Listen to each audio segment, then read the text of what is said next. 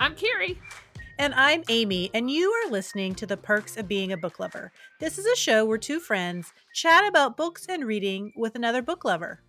And we find book lovers everywhere. And talking about books is one of our favorite things to do, besides what, Amy?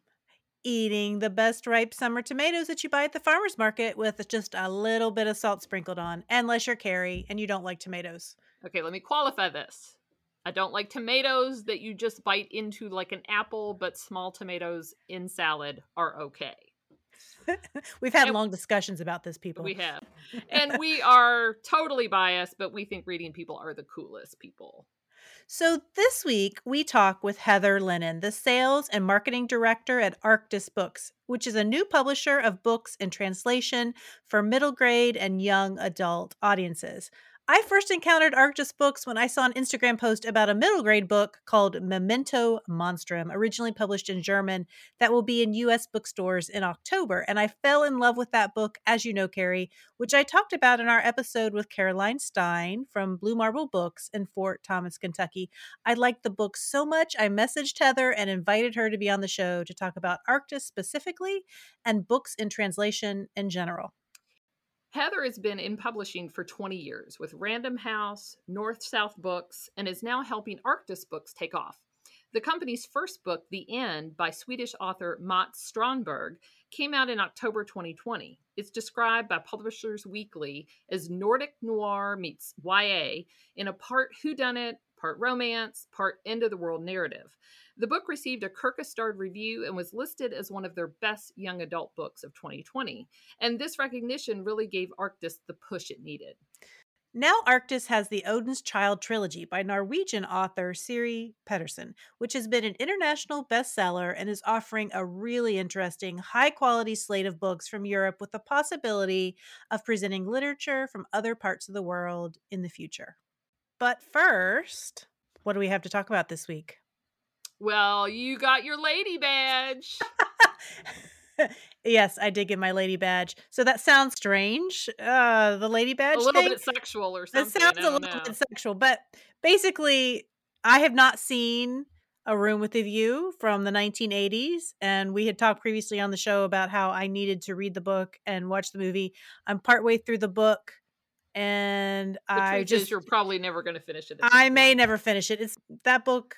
I like the idea of it, but reading it's not my jam. But I really wanted to see the movie. So Carrie came over. We decided to watch the movie. When I told my husband that, he's like, "You've never seen A Room with a View?" And I said, "No."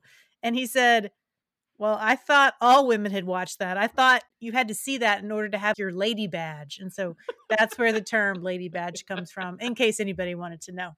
Now I have to work on, like, I don't know, maybe I'll use Canva and make you an official lady badge. And I can even get it laminated if you'd Ooh, like. that would be kind of cool.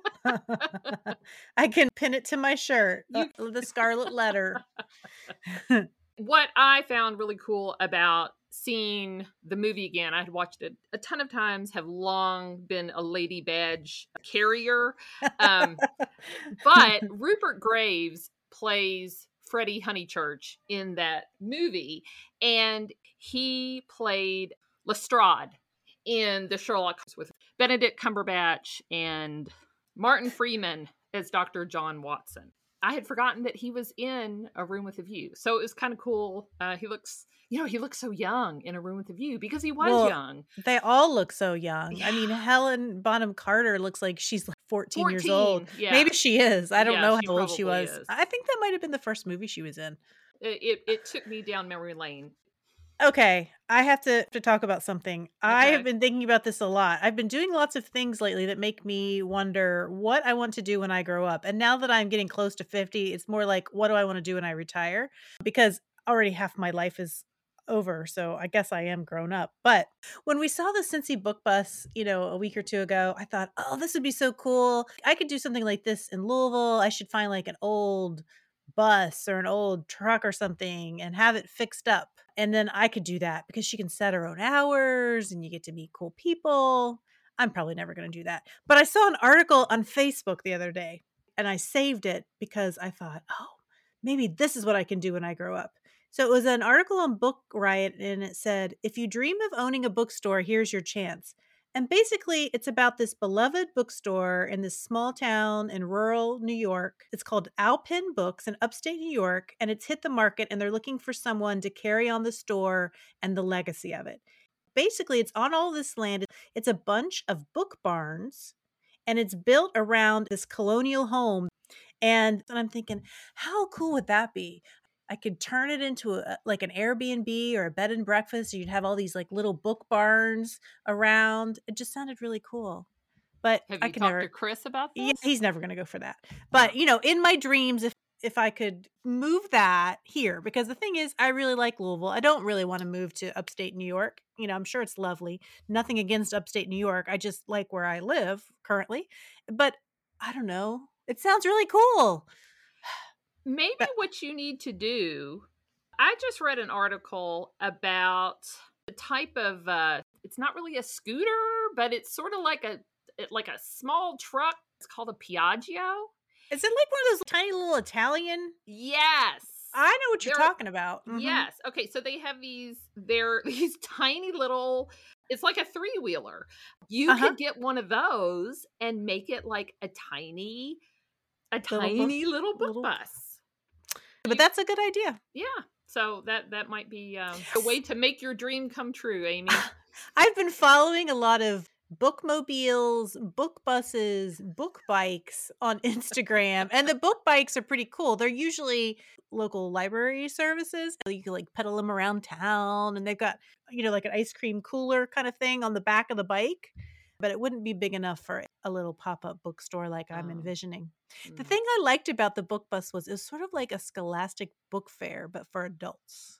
Do you know what I mean? You know Yeah. that feeling you go to a Scholastic book fair, and obviously it wasn't like going to a bookstore because they didn't have all the books that a regular bookstore had, but it had like just really fun, cool books. And Yeah. it had a few other things too, which is always the stuff you wanted to buy. You wanted to buy the smelly erasers and the like the super long pencils that were like 3 feet long or what have you. And she has a few things like that, like really cool puzzles. Anyway, I got to think about what I want to do when I grow up or die, I guess Yeah. is the end of it. What do I want to do when I die? Before you die. Yeah, Yeah, it's so, not gonna be very helpful at that point, but yeah. All right. Well, very good. I think it's time for us to listen to Heather and hear what she has to say about Arctis books and all the cool things that they have coming out. So, let's talk to Heather. all right. Heather, thank you so much for joining us. Thanks for having me. I'm excited to be here.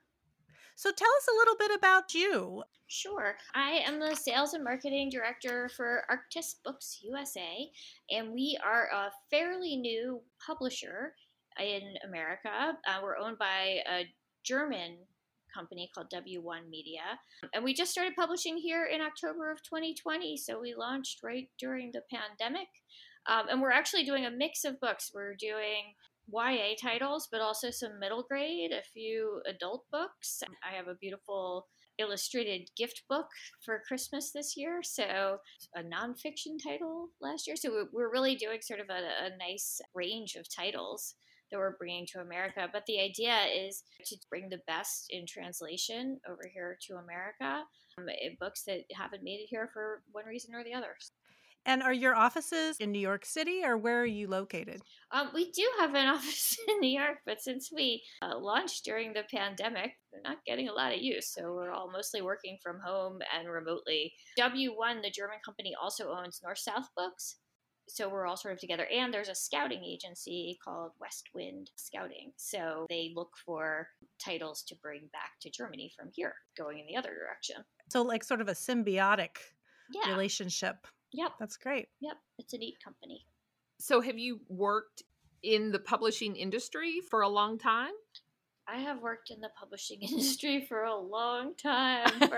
It's actually been, oh gosh, at least 20 years now. Oh. So yeah, I worked in a bookstore after college. I lived in Washington, D.C. for a while.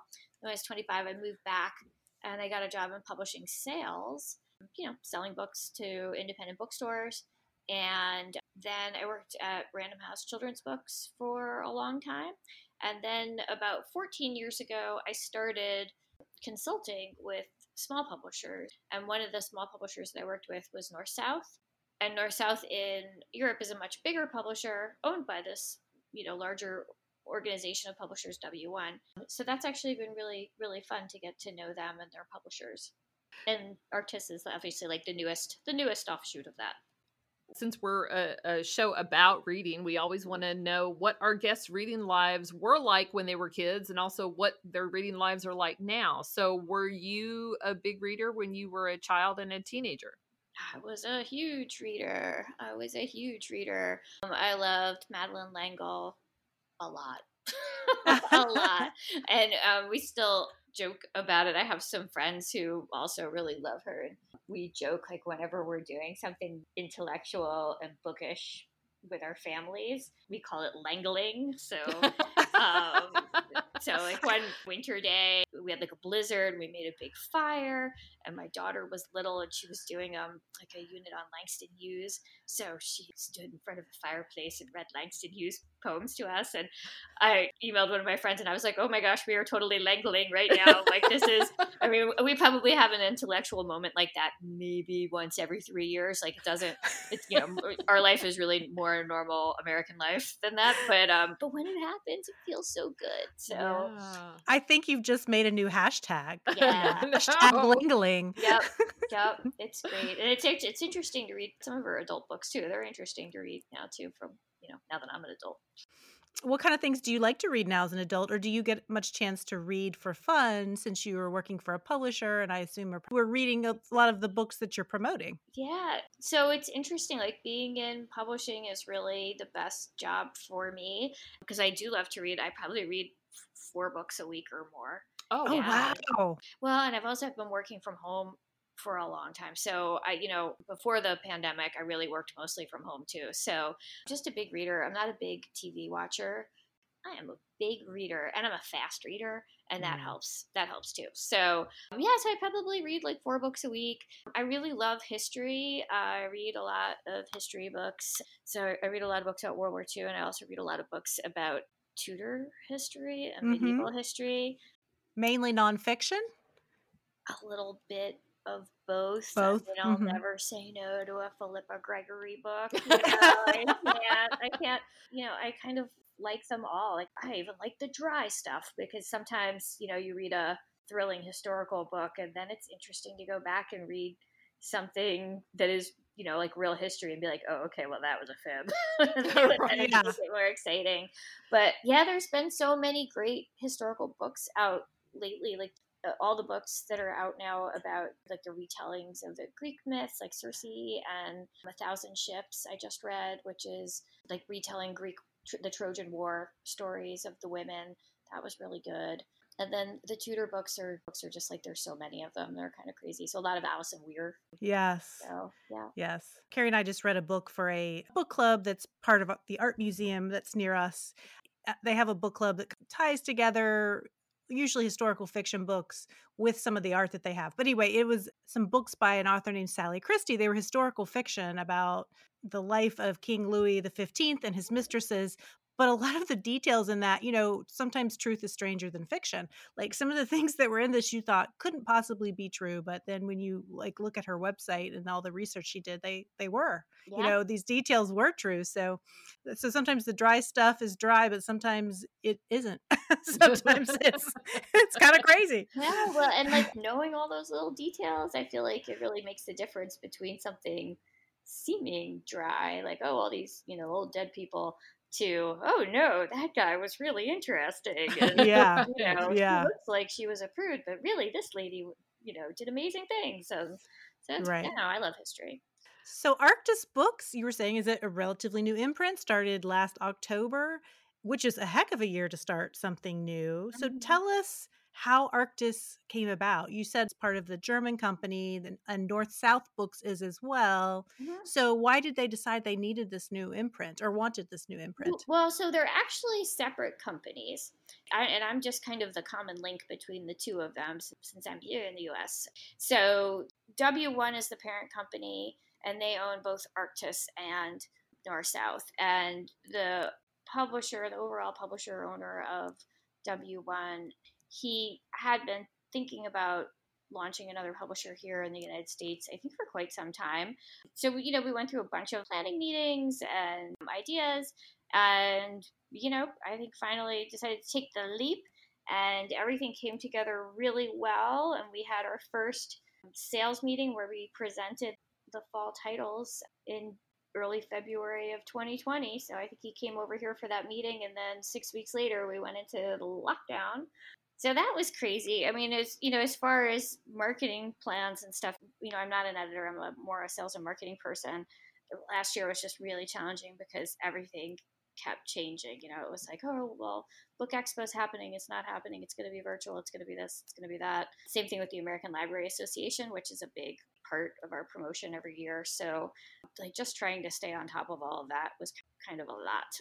But then the books came out, and the flip side of all of the upheaval and trauma of last year was that people were home reading. Right. People were reading books more than ever, and actually, I think, if you read most of like the publishing trade journals, it was actually turned out to be a pretty good year for book publishing. So I think people also got super tired of their screens after a while. I know actually I'm listening to more podcasts now just because I have to rest my eyes. So Right. Yeah, definitely. So has the demand for international books in the US been increasing over the years? I am not sure that it's so much that the demand has been increasing, but I think we're in such a friendly climate for it right now. I mean, I've seen a huge difference in the last 10 to 15 years just in like really how global we are as far as storytelling, and especially the kids today, like their ability for their minds to just be open. And a story doesn't have to be set in a town just like their town. Like they're very open to reading about kids in Stockholm. They're very open to reading about people in other countries. And I think not having as much of a stumbling block as maybe I would have in my childhood over that different culture, because they seem so much more aware of different cultures than we were 20 years ago. So I think that's a big part of it. It's just like the stories have always been universal, but the details now are more knowable. I know my son, my 13-year-old, he's been Mm-hmm. way into manga. Yep. And all my kids have now gotten into that. But I know when we get in the car, he wants to turn on Spotify. And so most of the time, like we went through this phase where we were listening to Korean music. Mm-hmm. And now the other day, and he turned on Russian music, modern Russian music. And so it's really fascinating to me. When I was 13, I would never have even dreamed of listening to music from other countries. Everything's so accessible. And even during, again, during this last 17 months or so, YouTube, we're all feeling claustrophobic in our house. And you can go to YouTube and search up, like, take me on a beach walk in Sicily, and there's videos of people with their cameras just like walking through the main town, and you can pretend you're there, if your TV's, you feel like you're there. So Right. So there are books that are actually translations that I think many Americans don't realize are translations. For example, the beloved book Rainbow Fish by Marcus Pfister, which has become a classic to many parents and kids in this country, is originally a German book, I believe. So are there others that you can think of? the one that always pops into my head is Taro Gomi's Everyone Poops. Oh, I think it's books like that, right? That you don't think. I do think most of the YA and novels, I think it's more obvious that they are translations. So many words, and there's so much emphasis, maybe more emphasis on the story than the pictures. But that's the one that always comes to mind as a book that was translated. So, what are some differences in the way that authors from other countries write or illustrate that might make it harder for them to maybe sell or appeal to American audiences? Yeah. Well, I don't even know if it's so much like a difference in the way they write. How about this? I don't speak German or any other language other than English, which is horrible, but I don't. So I don't get to read things in the original language. But I will say that sometimes humor really doesn't translate. And, sometimes we'll get books that in another language are hysterically funny, and in America they read as mean. or unpleasant. That's a big difference. I think there are some places where America is a leader as far as social issues, and there's some things where we lag behind, and that's also something to consider. If we read something and it seems outdated as far as like prejudices or things that we've come to terms with that we've realized are problems that maybe in other countries they don't see as a problem yet. So how do you go about determining, or how does the company go about determining what books they end up translating and publishing then? It's the whole publishing process, like now having been part of it for a really long time, it is just really mysterious, and there is no set formula. And people will come up to me and they'll be like, well, people, you can get this published. I'm like, if I knew people and I could get it published, I'd have published 25 books by now myself.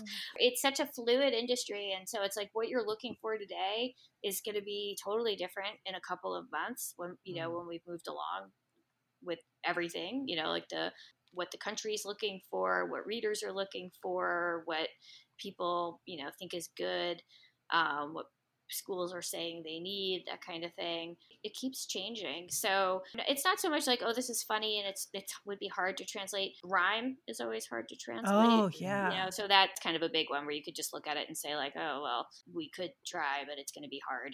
Great international reviews Mm. really make a huge difference. We just published Siri Pedersen's Odin's Child in the spring. Which I actually picked up from my local library a couple days ago. It was sitting on the new Right. releases Yeah. shelf. But Yeah. that book is an international sensation, and it shows. Like it shows in the reviews. I mean, we published it here, and my gosh, what a warm reception! Publishers Weekly compared it. They said for fans of Pullman and Bardugo, which Oh, wow. like when that comes into your email, you fall off your chair. I mean, That's that's a awesome. huge, amazing, great review. So it was so nice. But, those are really great quality books. And translating from Norwegian, a 600-page book, is not easy. But we work with some really good translators. There's also the agents in the foreign countries do a tremendous job. Often they'll commission like a reader's report that they'll send out to publishers. So, you'll sort of get like maybe a couple of chapters pre-translated with a synopsis in your language. But Odin's Child, that series is in, I think, 15 different languages already. So, Yeah, I guess that would be a bummer for a translator to have translated a whole book and then send it off, and then the publisher might not be interested. Mhm. That would be terrible. So I hadn't thought about it, but I guess it makes sense that you would just send off a little bit of it translated. Yeah, but it does happen though, where I think they have a whole translation and things don't happen with it. Translators are great. I mean, there's also a lot of translators that will get out there on behalf of the books and reach out to their publishing contacts too, because they fall in love with the books when they're translating. So is it the type of thing where the author finds a translator or their original publisher finds the translator, or you all find the translator? It can really vary. It could go a couple of different ways. You could be the original publisher, right? And you have the rights to this book in different languages and you want to sell them. So you then commission the reader's report and the translation, and your subsidiary rights people go out and sell it. Or maybe you have a savvy agent who retained the rights in other languages and Mm. she's handling it. Usually not so much the author themselves. It's Okay. usually, an agent or a publisher handling it. Or you are an aggressive publisher looking for things in other languages and you go to a trade show and maybe you see a book with a striking cover and you talk to someone and say, oh, what's that? And there is no reader's report or translation. And then at that point, maybe you would get involved and ask, if it was something you really wanted. I don't think there are a lot of publishers aggressively pursuing translation like that, but it can Hmm. happen. Absolutely. Hmm. Is it difficult for European and Asian writers to enter the US market? I know many Americans think, well, J.K. Rowling, Neil Gaiman, Leanne Moriarty, she's Australian, Jane Harper, she is too, but they're British and Australian, they speak English. So is it easier for them to get published in America than writers on the continent or on other continents? I think so. I think so. I can't back it up with any figures, but I do think the whole translation thing is just another hurdle to overcome. I think the biggest hurdle, though, to be completely honest, is just that America is a huge country full of authors, and you don't want to be a big xenophobe and say like, "Ooh, we don't ever need to look outside of America for a new book." But there's so many books here that really are truly great that are deserving of being published. And I think it just kind of puts the squeeze on what gets brought in from other countries. We're not Mm-hmm. as aggressively looking as maybe some other countries are to fill a void, because maybe some other smaller countries don't have so many publishers or so many huge publishers or so many actual humans just to write all these books. So working with North South, who is a Swiss company in Switzerland, like, we are a huge country. Switzerland is the size of New Jersey, like, Yeah. we're huge, Right. full of people, tons of people. So you mentioned like with translation that there's different ways in which that's handled, but as part of the process of getting a book published that is from another country, what does that process look like? And we talked about obviously the words, right? I don't speak German, so Mm-hmm. the words would have to be changed, but are there other changes that have to be made to a book before it's launched in the US? Yeah, and everything's so weird right now because of the pandemic. But in before times, if we go back to regular times, there was the Frankfurt Book Fair in the fall, and a lot of publishers from all over the world would go to Frankfurt, and everybody has a stand, just like, actually, they have really nice stands, and they have food and drink in their stands. It's Oh. Ooh. wonderful. It's neat. Really? It's really neat. Yeah, it's really neat. Like, you sit down and they're like, would you like a glass of wine or perhaps some macaroni? And you're like, what? Okay, sure. So, yeah, macaroni. Yeah. So, or cappuccino. Like, there's cappuccino everywhere. It's so great. Really good coffee. So anyway, so you go to the international fair and everybody has these beautiful stands with their books displayed, and it's mostly rights people selling rights. Like, they're mostly rights fairs, and selling rights is like a huge part of the publishing business, and especially the international publishing business. So you would go to these international fairs, you shop around the fair, if you're looking to buy, you come back with all sorts of interesting projects, and then follow up on them. And part of the stumbling block is the translation, right? You request a translation, you request materials. If the translation doesn't exist, that might take a couple of months. And what you get might only be a rough translation. It may not be, your final translation.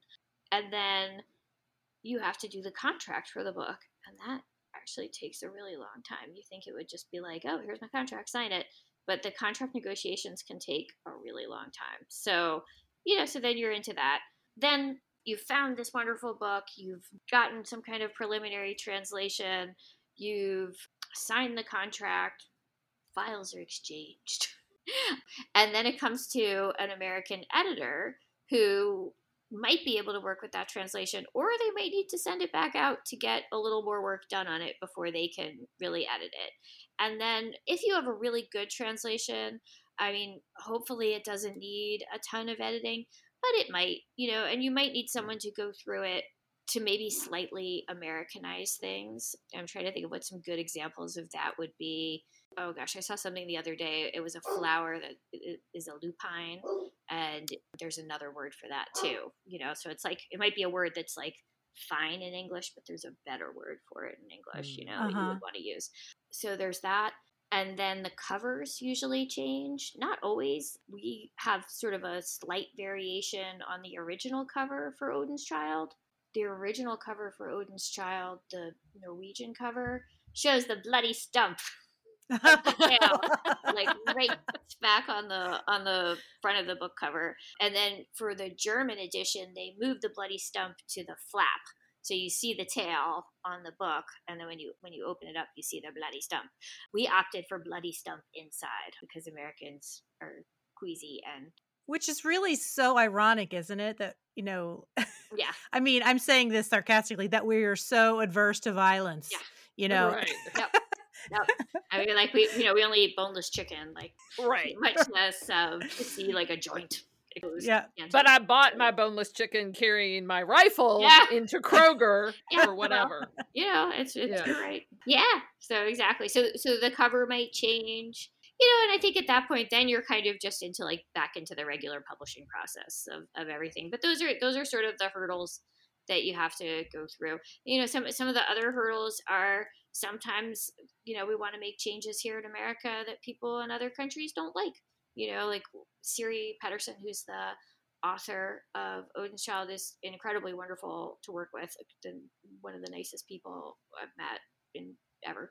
But, like it would be totally within her right as an author to say, no, that original cover must stay as is. I feel strongly about it. And that happens. Like, it totally happens. And then maybe you go back and forth and, come to a compromise, or maybe you don't. Maybe you just do it the way they want it to be, So I have a couple questions about what you were saying. So when you said that sometimes the editor in the United States will have to send it back for clarification or for changes, is the editor sending it back to the editor in Europe, or is the editor sending it back to the author for changes? the editor here would usually work with the translator and Okay. probably the author.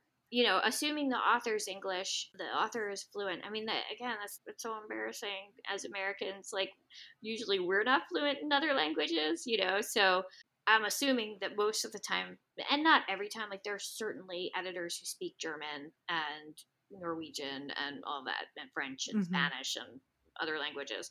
But I think most of the time they do have to go back to the translator, and they might need the translator to act as sort of a go-between with the author. I use a program called DeepL a lot. If I'm emailing with people in another language, mostly they'll email me in English, which is really nice of them, but sometimes I'll send them an email in their own language. I'm lucky I have a German coworker, so every once in a while I'll ask her and be like, can you just look at that? Like, the translator says it's right. Will you just confirm I'm not asking for anything like outrageous here that misread my intention? So I have to say that I have read the advanced reader copy version of Memento Monstrum, and I loved it so much. And we've talked a little bit about Odin's Child, that's from Norway, and Memento Monstrum is from an author from Germany. What other books do you have coming out? Yeah, so Memento Monstrum's really cute. It's middle grade. It's the first middle grade book we've done. And it's Jochen Till is the author, and Wiebke Rauers is the illustrator. And it's a really fun book. It's a little bit Halloweeny, a little spooky, and it's color throughout. So even though it's a novel, like the text is in color, and then it has illustrations throughout. So that's really fun. We also have another illustrated book that is for adults, and it's called All the Colors of Life, and that's actually translated from Norwegian, and it's Lisa Isato, who is Norway's most popular artist illustrator. And the book is called All the Colors of Life, and it sort of takes you from birth to the end of life, and it's all of those experiences that you have along the way, being a child and the change of the seasons and loving summertime, to being a teenager and the excitement of having your first cup of coffee and feeling like someone treated you like an adult, to falling in love, to getting older, getting married, having children, watching those children grow up and becoming grandparents, and then kind of losing the ones you love. And it's like a really beautiful meditation on life with these incredible images. Also interesting to me because Lisa Isato, she's Norwegian and she's of Gambian descent. So she's a woman of color, which I think is interesting just because I know a lot of people, when they think of the Scandinavian countries, they think everyone is tall and blonde, and she's actually like this beautiful woman of color. So that's a pretty neat book, I think. And then we've also been doing books that are really, I like them because I'm into historical fiction, as you know. But Tilman Rorig, we did a book from him called Eric the Red, and we have a new Robin Hood book coming out from him. And they're novels, they're historical fiction novels, but they're really meaty. They're very, very meaty. And Are they YA or they're more for adults? YA. They're YA. They're like 500 pages, and he does like meticulous historical research, which is great. He's a lovely guy. there's an interview with him on our blog on the website, www.arctisbooks.com, if you want to visit. And then last year in fall 20, we did a book called The End, which was from Matt Strandberg. And that was a Kirkus YA book of the year. I don't want to not mention that one just because it came out last year, because that was a favorite, and that's set in Stockholm. A comet is coming towards the world, and so everyone knows we're all going to die, and it's a mystery. The main character's girlfriend has disappeared, so he knows he only has a certain amount of time to find out what happened to her. But that was great, and that was a nice warm welcome from Kirkus. Oh, and then the one book I didn't mention is actually our lead title for fall, which is the sequel to Odin's Child, The Rot, is also coming out. Because how many books are in that series? Three. Okay. So it's the Odin's Child, The Rot, and then The Might will shortly follow in spring 2022. So, yeah. It sounds like you all have a great slate of books that you've come out with. Like I said, I really enjoyed Memento Monstrum. And in fact, I talked about it in the episode that we aired this past week. Oh, yeah. So a lot of these books, obviously, you say the owner is in Germany, and many of these books are from Scandinavia or Germany. So is Northern Europe going to be the focus of Arctis, or will you expand to other places, do you think? I think so, but I don't know. I think so. We have a nice relationship, and I think that's another part of it too, is relationships. Like, you meet publishers and agents who are easy to work with, right? And they start to know what you need, and you start to understand maybe what their contracts are like, and it makes business. Nobody likes to think about the business side of publishing, but it makes the business side easier when you understand what they're asking for, and they understand what you're asking for, and you're not starting from scratch with a new contract every time, because there's a lot of little things in the contracts that I think can become stumbling blocks to publication. Is that anywhere, or is that especially like for I think it's European? I think it's anywhere, but I mean, again, I've been working with the translated books for the last like almost 15 years, so I really see it on this end. But it also could be, and I'm extrapolating because I am not the person who handles the contracts. But it could also just be a little bit of frustration, right? After you have a back and forth, and like people aren't understanding each other. Mm-hmm. You get to a point where you say, okay, well, like, this is either going to happen or we're just going to move on. And I do wonder how much of it has to do with language barriers. I mean, I think people in other countries are so much better with multiple languages than we are, but it's still really hard. It's still not easy, and their misunderstandings happen. I want to know, what does a day in your life look like in terms of what you do for Arctis Books in your position? So I'm more on the sales and marketing side. Arctis is distributed by Simon & Schuster. So if you're a bookstore, and they should be in all bookstores, which is nice being distributed by Simon & Schuster because they have a good reach everywhere. So I'm the primary contact between the publisher and Simon & Schuster. So a lot of what I do is the nuts and bolts of making sure that all the title information is uploaded so that it flows out to the world. That's what gets the books on all the online websites. Then on the marketing side, sort of the nuts and bolts of it is getting those advanced reading copies out there onto things like NetGalley and Edelweiss, so that people can actually read them and we can get advanced reviews, submitting them to the publications like Publishers Weekly, the New York Times, Kirkus, School Library Journal, Regular Library Journal, Voya, and then looking for, like for Odin's Child, looking for magazines that would specifically be interested in fantasy books or science fiction books. In a normal year, before times, my job would have really revolved around Book Expo and the American Library Association shows in the spring, and like making big plans to be there and exhibit and put books in people's hands, which I miss doing so much, because all this virtual stuff is great. Thank goodness we have it, but it is just not as good as seeing and talking to people in person. So, Has it been fun starting from scratch with a new imprint like this?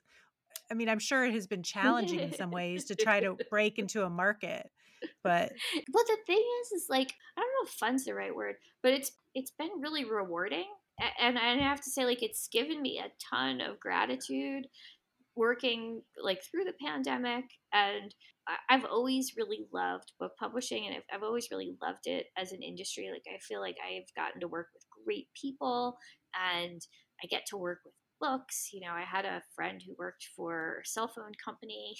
She would go to meetings and they talk about cell phones for 2 hours or 4 hours. I'd be like, oh, I can't even imagine, you know. But to go and sit in a room and talk about books for 4 hours, that's delightful. Like that's, to me, that's great.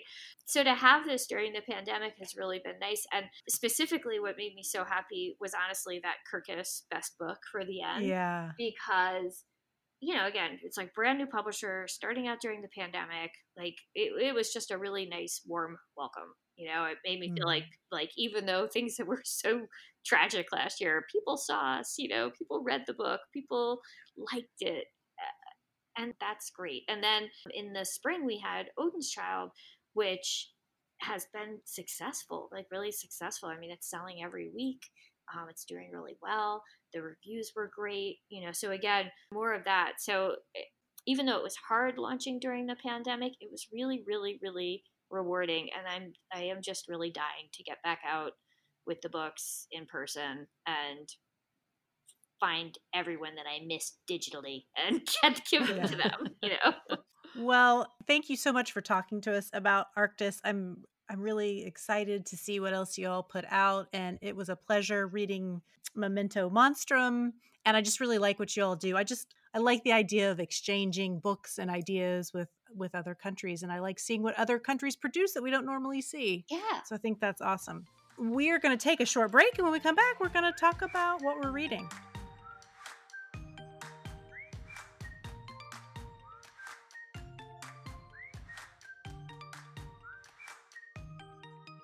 We are back with Heather Lennon and with Carrie. Carrie, what's going on over there? What are you reading? I've been going through a lot of audiobooks. I have been strategically looking for books that are 8 hours or less because I've gotten myself into a lot of trouble and 17 hours worth of listening by just picking without really paying attention. So I've been more strategic, and I recently finished the audiobook. It's by Amy Stewart, and it's called Wicked Plants: The Weed That Killed Lincoln's Mother and Other Botanical Atrocities. So here's the thing about this book. I really enjoyed the book, but I think I would have enjoyed it more had I had the actual book, because it's talking about all of these different plants that can kill you or that can cause you to, if you ingest them, they'll make you really sick, or if they touch your skin, they'll give you a rash or, whatever. And so as I was listening to it, it was really fascinating, but it would have been even better had I had the book, maybe even listen to the book while I'm flipping through the book. Because for me, I like to garden. And so some plants I'm familiar with, but the author talked about plants that are in, Australia or, lots of other places. And I had no idea what these plants look like. So I was just curious. So that was the downside of listening to the audiobook. Even though I like to garden, and this year I started growing some vegetables, I learned some things about plants that are in my yard.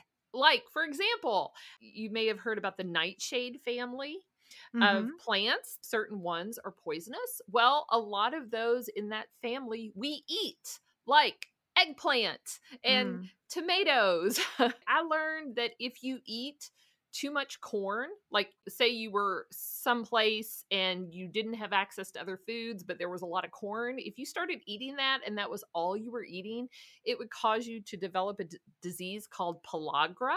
I did not know that. Now, if I eat corn for dinner every night, as long as I'm eating other things, it's not going to harm me, but it causes a deficiency.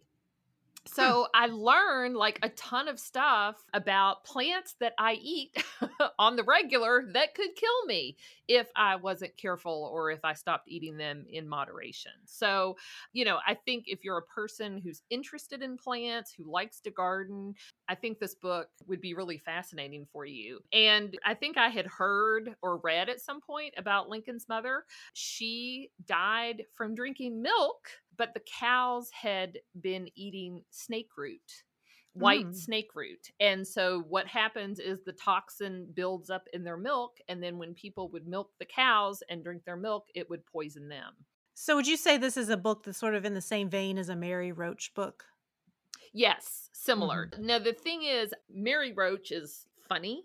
She has like this weird sense of humor that I think comes through in her writing. And this wasn't the situation where the author narrated, it was somebody else. So it's possible that maybe, just in the delivery, if there was humor. So it's a little bit different. It's more of a like facts. But like I said, I enjoyed it. Just that You was wish one you of the could see the downsides. pictures. I wish I could see the Yeah, picture. So okay. she does have another book that's in a similar vein called Wicked Bugs. And I had put that as something I wanted to listen to, but I think I'm going to switch that and, either get it as an ebook or see if they have the actual book at our library. So, She is also the author of the series Girl with Gun that I think I've talked about on the show yeah. before, and there's several books in that series that's sort of a historical mystery. But it's funny that she's writing two totally different kinds of books. Yeah. Well, Heather, what have you been reading? Anything good? I just read a book called The Witch's Heart. I'm not sure if I'll say her name right. It's Genevieve Gornichek, and it is like Goodn's Child. It's a Norse mythology take, but it is about a witch from Norse mythology who falls in love with Loki and has his children.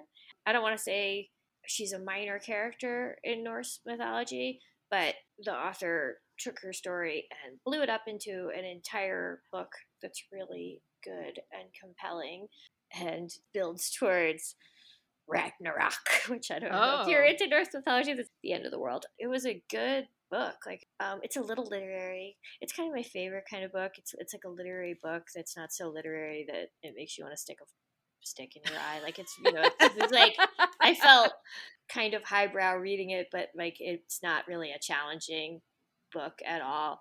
I like books where when I'm reading them, I don't know everything in it and I have to look stuff up a little bit. So there's a lot of Norse mythology. I guess I could have just read the book and just seen what happened, but I definitely did a lot of cheating. And, she'd mention a character's name and I'd be like, I better Google this person to see what horrible thing is going to happen to them. And cheat a little bit. I got to go to their Wikipedia entry and see. I think it's as good as Cersei because Mm. I really wow. like that too. And I feel like I've just read a lot of I don't know. I think something with the pandemic, reading is my anxiety therapy. So reading about other worlds and history and not right now has really been my go-to for the last year and a half. That one sounds good. Mm-hmm. It just occurred to me, do you think that the interest in the Marvel movies and Loki and Thor and all that, I know they've been around for a while, but do you think that has anything to do with some of the like Americans' fascination with that mythology? Yeah, absolutely. I did, and I think we've always loved an escape, right? We've Hmm. always loved an escape, but now we love it even more. Well, Amy, what have you had going on over there? You text me pictures of books you've picked up. I never know what you're reading. When we are taping this, the Tokyo Olympics just started. And so I decided to read a book called Sweet Bean Paste by Durian Sukigawa. Mm. And this was originally published in Japan in 2013, and it was translated into English in 2017. And I decided to read this for a few reasons. One, because of the Tokyo Olympics. And so I thought it would be kind of fun to read something Japanese. Secondly, Melanie Moore, the owner of the Cincy Book Bus, who was a guest several seasons ago, recommended it on her page. And so when you and I, Carrie, went on our little jaunt to Cincinnati several weeks ago and we caught up with the Cincy Book Bus, I decided to buy a copy of the book. So let me first say that this book is not at all what I was expecting. I was expecting this feel-good story that centered around baking. I like to bake, and so I'm always drawn to a story that has that as an element in it. And you add an international vibe to it, and I'm there for it. And those elements are there, but there's also a lot more to this book. So the story is about a man named Sentaro, and he runs this small food stall in Tokyo. And Sentaro has a bit of an alcohol problem. He wants to be a writer, but he's stuck running this food stall to pay off a debt to a man who bailed him out of a bad situation. And this food stall makes a Japanese dessert called dorayaki. And dorayaki is made of two pancakes with a sweet bean paste filling in the middle. And Sentaro runs this food stall, but he doesn't really have a passion for it. He doesn't take a lot of pride in his work. And so he buys the bean paste in these big, large cans, and it tastes average at best. So one day, an old lady named Toku asks for a job. And he says he can't pay her very much. And she says that that's okay. She'll basically work for free. And he still turns her down. He thinks that she's too old and her hands are sort of disfigured. And he doesn't want customers to see her hands. But she's persistent and she comes several times. And finally, she leaves with him a container of bean paste that she has made herself. And when he tries some, he is blown away by how good it is. It's so much better than the product that he buys in those big industrial cans. So he decides to hire her in hopes that she will teach him how to make bean paste. I don't know if you've ever had any Asian desserts that contain bean paste, but it reminds me of a slightly more savory version of like a lemon curd or a jam, and it's made with beans instead of fruit. And I've had it like in little mochi balls or dumplings that you can get like at Asian grocery stores. I know I got some when I was in Seattle.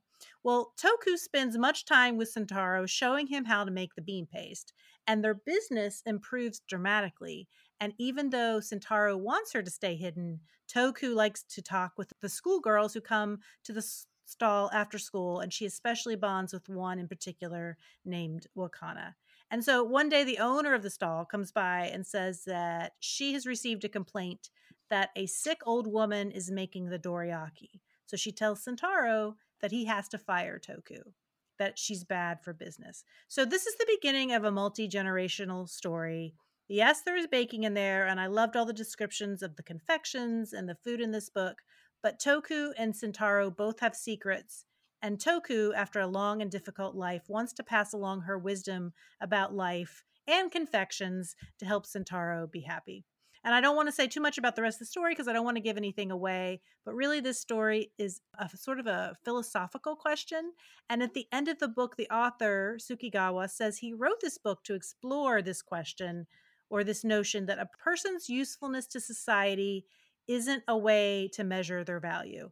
And in some ways, this seems like a very anti-Japanese sentiment because, the things we see in media about how Japanese citizens never take vacations, they work crazy long hours, they're so stressed out so that they can be productive members of society. But the author's viewpoint is, and this is a quote, that the ill, the bedridden, and children whose lives are over before they've barely begun all are equal in their relationship to the universe. Anyone is capable of making a positive contribution to the world. This book won a well-known literary award in France, which is an award that I cannot pronounce, and it's a very long name, so I'm not going to attempt it. But I would recommend it for a short read. It's just a little under 300 pages. That's thought-provoking, takes you to another place, and introduces you to a culture you may not be familiar with. I may have to borrow it. I will send it your way. Delicious. All right, we are going to take another short break, and when we come back, Heather's going to answer her 3 about me.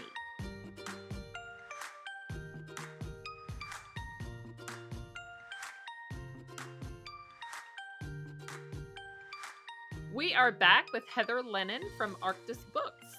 Number 1, you attend book fairs as part of your professional life, or at least you did in the before times, so you may feel a little differently about them than, say, Amy or I would. What are your top tips for spending a day or several days at a book fair? Wear comfortable shoes. I went to the Bologna Book Fair, which is like mostly focused on children's books, a couple of years ago, and I wanted to be chic. So I wore like this stupid pair of boots with heels, and oh my gosh, I lamed myself, literally lamed myself wearing them. It was really dumb. It was just dumb. Nobody's looking at your feet. Nobody cares. Wear comfy shoes. That is literally the number one thing, because also if you hurt yourself the first day, it'll ruin the rest of your experience. So you really did lame yourself. I really hurt myself. Okay, and I think even to this day, I might have like done some damage to my feet there. So that's a really big fair. They have like 5 different halls that you walk through. So I don't know if you guys have ever been able to come up for Book Expo or one of the ALAs. It's just like take that and then multiply it times 5, and it's just a lot. And all the countries in the whole world are there, and that is really cool to see. So then I guess that would be my second thing, is if you're ever able to go to an international book fair, definitely get out of the American Hall and go see all of the other countries, because it's just so neat to see all of the books coming from other countries. I mean, I know, having been in book publishing for a long time, you hear different things like, oh, publishing is dead, print is dead, blah, blah, blah, all these doom and gloom things. And then you get out there and you see all these publishers publishing their little hearts out. Nobody's going anywhere. We're fine. We are fine. But I really think wearing comfortable shoes, that should be a life lesson for everybody about everything. Yep. So we've talked about speaking different languages. You're in international publishing. So what is the top language that you wish you spoke or read besides English? I really wish I spoke German, just because I've been working with, German publisher for 14 years now.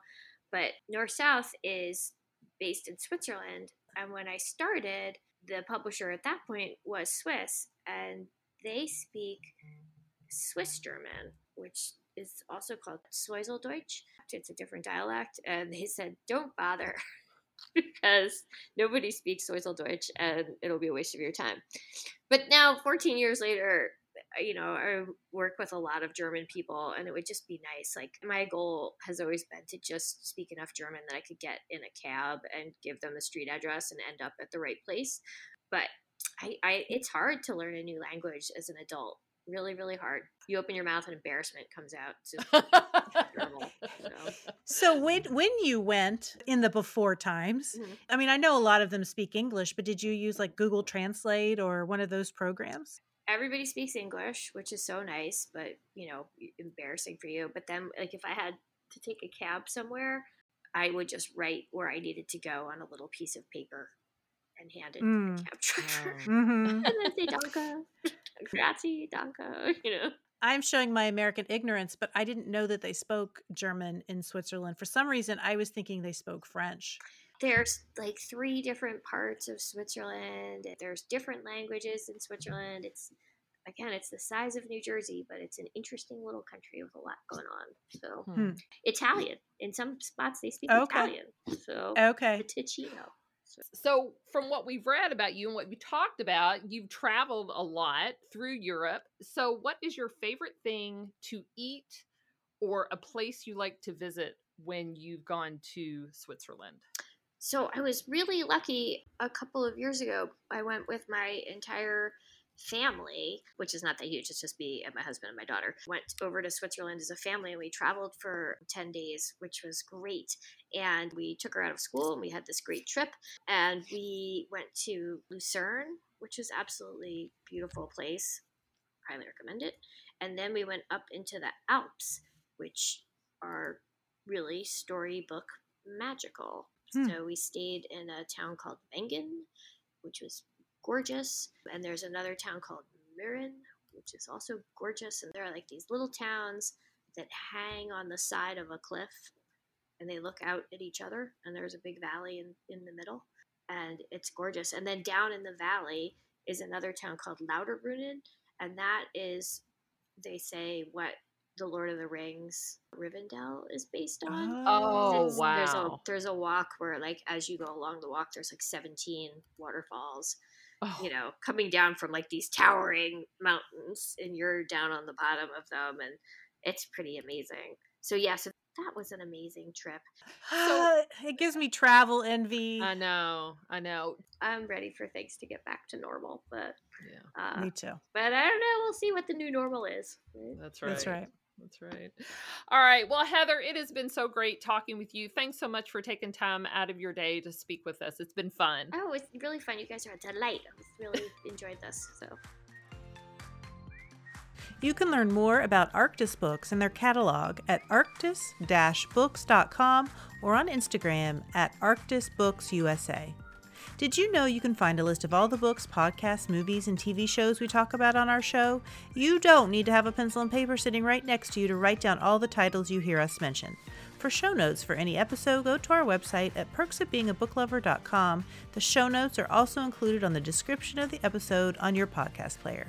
Thanks for joining us this week. Follow us on Facebook at The Perks of Being a Book Lover or on Instagram at The Perks of Being a Book Lover Pod to see what we're up to.